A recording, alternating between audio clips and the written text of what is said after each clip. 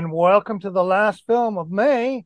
It's Tracy Harwood's choice, and you are listening to, and now for something completely machinima podcast and YouTube video. I am Ricky Grove, your host today, along with my pal Damian Valentine and Phil Rice.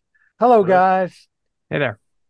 Tracy is not here today. She was unable to attend the session. We record all of the sessions at one time. She was at the Oberhausen Film Festival, which is and had a program that was dedicated to machinima, and she was going to talk there. So we're looking forward to her report on that experience and what's going on. I'm sure she'll have a lot of interesting comments to make. We've reviewed a couple of interesting films. The first one, After War short film, was made in Half-Life. The second one, Phil's pick, Sandstorm, was a Star Citizen Machinima by Waylander, was made in Star Citizen. The last film was Damien's pick called Torn Seas. It was a feature film made in Unreal Engine. And then the last one, Tracy's pick, it's an animated short film using the Unreal Engine Genesis by Edy Recendez. Now, I didn't choose this. I just put the order together. I didn't put the two Unreal films together for any particular reason, but I find that it's fascinating that we have a full-length feature film shot in Unreal and this short film shot in Unreal as well. It'll be interesting to talk about the different experiences between the two. Tracy, I wish Tracy was here to tell you. She usually goes into great detail about it. I hope to give at least good information. I like this film. I like the musical soundtrack, although it was heavy-handed at times. Silence would have helped the atmosphere. It's essentially a sort of pulp story of a guy exploring a planet in which these creepy creatures show up and he has to fight them. And he's trying to find the source of a energy source. It did remind me of old time science fiction back in the day of Edmund Hamilton, what they call Golden Age comics. It has a marvelous twist ending, which I won't reveal to you. It's smartly directed with a nice, unique plot. It doesn't have any of the problems that I saw with Torn Seas. It was just the right length. It's also what I would call a personal machinima film, as opposed to a sort of calling card for Hollywood mainstream film with Torn Seas. Now, I don't disparage the effort and skill level of the director of Torn Seas, Richard Bosford, because it's quite high, and we made that point.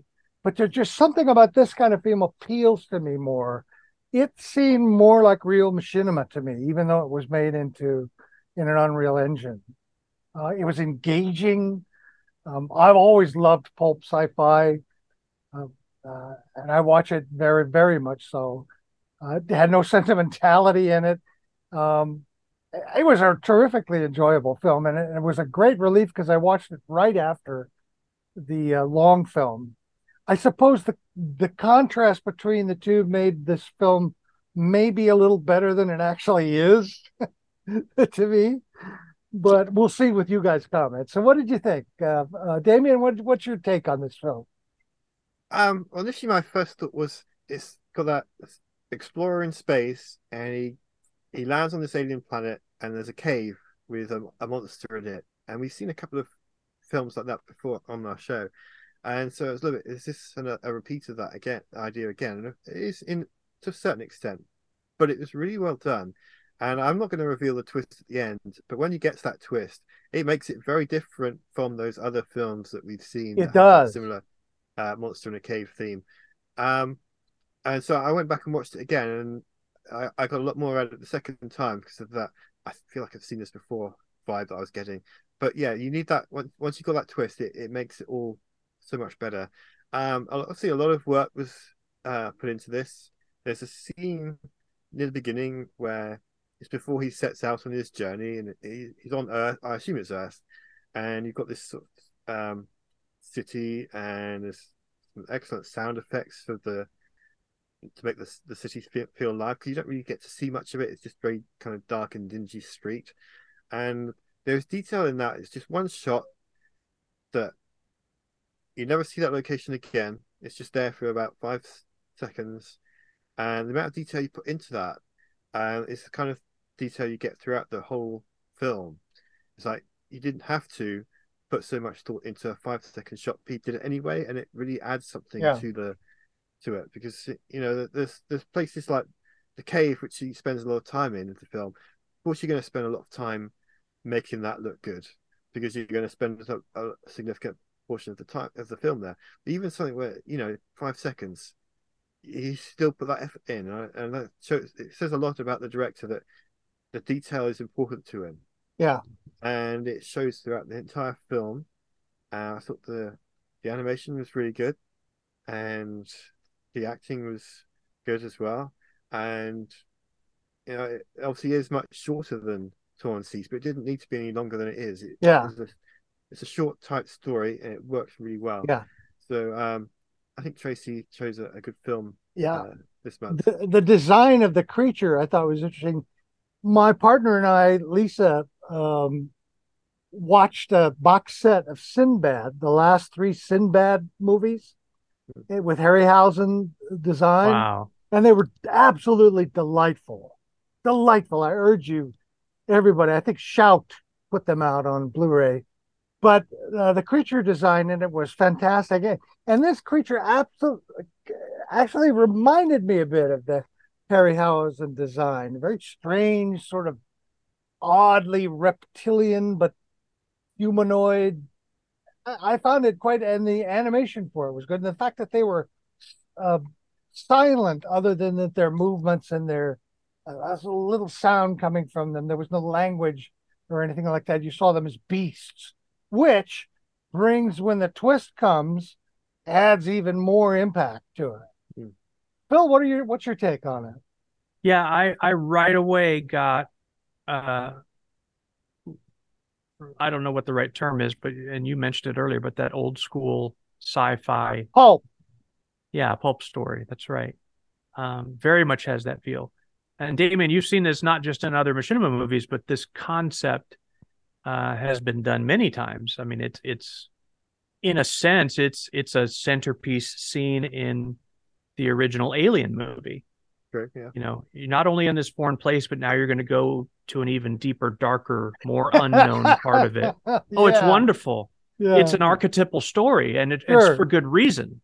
It's for good reason, because it's something that we constantly think about, I think, when we think about visiting other worlds or even visiting strange parts of the globe we've never been to. So yeah, the story doesn't die. It doesn't go away because it is still intriguing. Yeah. And have been, I think, for centuries. The notion of that, just we've changed the skin on it, the paint job on it, because of our new technology and stuff, but that story is still there. I love that. There's some wonderful sound moments in this for sure. And Damon, you pointed out a really notable one. The other one I'm just going to call the transformation, but not go any deeper into that. But there's some sound going on during that kind of pivotal scene that's just delicious. Really good. Like, just really good sound going on there. Yeah. But there's other parts where Foley is notably lacking. And I'm talking about movement in that spacesuit and, to a lesser degree, footsteps. Have you ever been in a cave, like a real cave? It has a noise. It has a sound. And there wasn't really much ambient sound to this cave. And I feel like it should have had that. Maybe a little bit less score and a little bit more soundscape. Yeah, I think you're right. I think would have been effective. The score was very decent. But yeah, I would have loved, I think it would have been even more creepy. I agree. To step into that cave and no music telling you how to feel, just the sounds of this cave. Mm-hmm. Wind actually, in caves do. Oh yeah, things. And dripping and oh yeah, and sort of crackling and as well. yeah, wonderful stuff. I think, if I'm not mistaken, I hate to keep bringing up Star Wars. I'm like, what a nerd. It's Sorry, David. Star Wars, great. Star Wars, great. It? But but if I'm not mistaken, one of the times when there was little to no score in the super score heavy Star Wars trilogy is in the Empire Strikes Back, when Luke first gets out on Dagobah, the swamp planet. Whoever made that movie was smart enough to know, let's hear what this place sounds like, because there's lots of sounds, and in even an earthly swamp, it's amazing. Go down to the middle of Louisiana and go into one of those swamps, and it'll freak you out. It's awesome. Yeah, There's so much going on there. And, a cave less so, but still, missed opportunity there. That would have been fun. But I love the feel of the story overall. I think that the dialogue that was there, or I guess monologue, him speaking, was employed just right. Not too much. No lengthy exposition. Just, I think at points, wasn't he kind of talking to himself? Yeah. At one point, he was talking to the creature who doesn't speak. Right. But it wasn't constantly, oh, I'm thinking this now. Oh, now I'm going to go do this. Yeah, and that's good. He left gaps in the previous film. Right. We're talking about. So this was a great balance on that. The rap/dance ending. I think we need to talk about that. I liked it. I thought it was good. What's your problem with it, you old fart? Go ahead. To me, it's like if you put a rap/dance ending on the end of one of Rod Serling's Twilight Zone episodes. There's just no making it work. But look, let's look at what it was for what it was.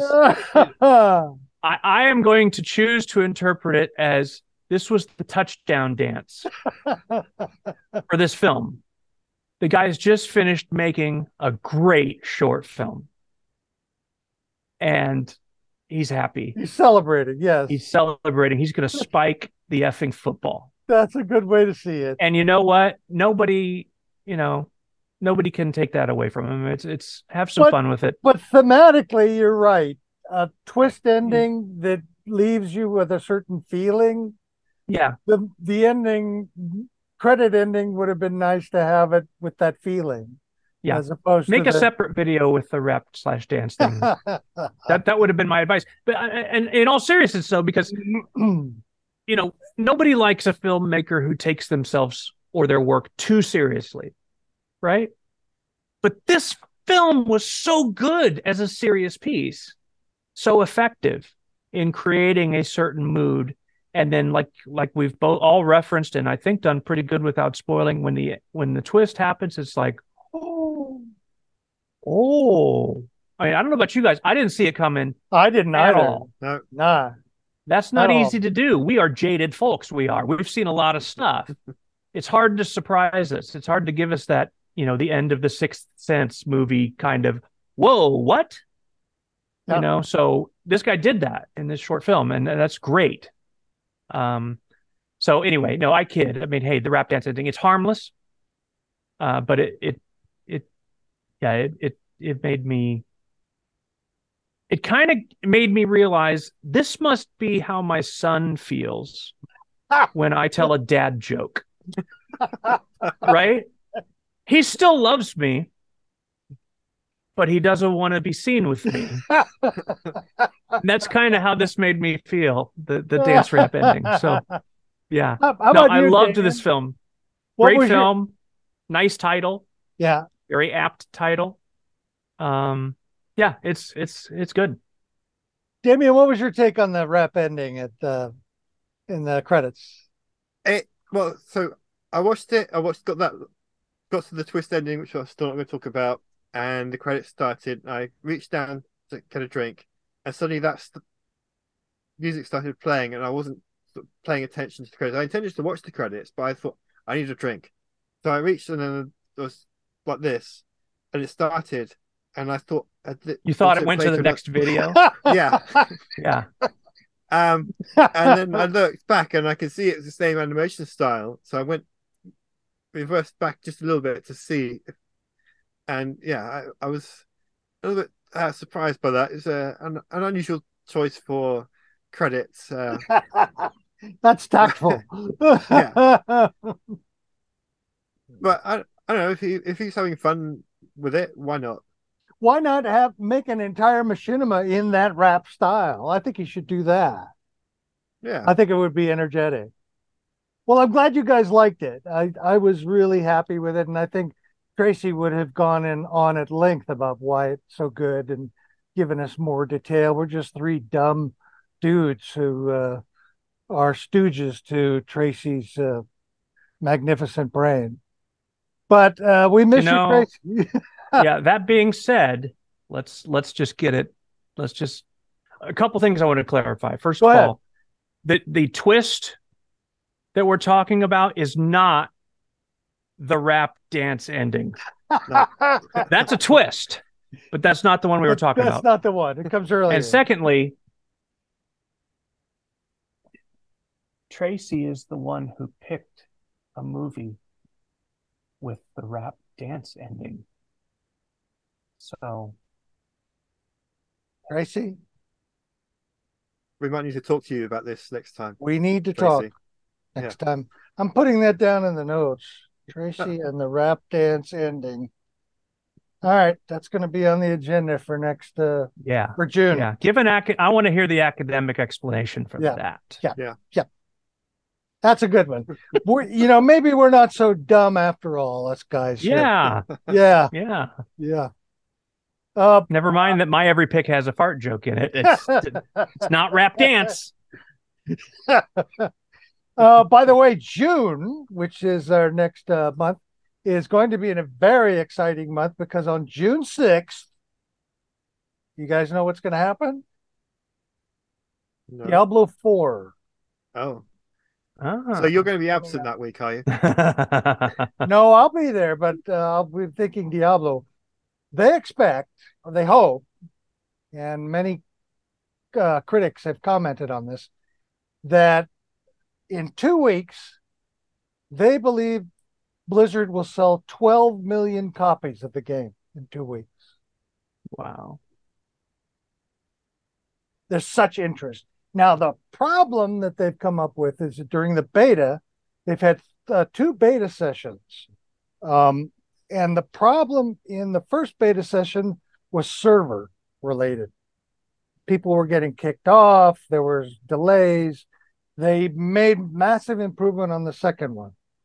But there are commenters who are saying the surge of interest and the amount of people hitting those servers on the day it's released is going to be far more than anything they've dealt with in the beta. So they're predicting if they solve that server problem, it's going to be a magnificent opening, because the game is apparently just superb. With a few bugs here and there, but fairly superb. If they don't, it's going to be a disaster for them. So what we're saying is it's going to be released on June 6th. Right. And so you should plan on enjoying it around June 24th.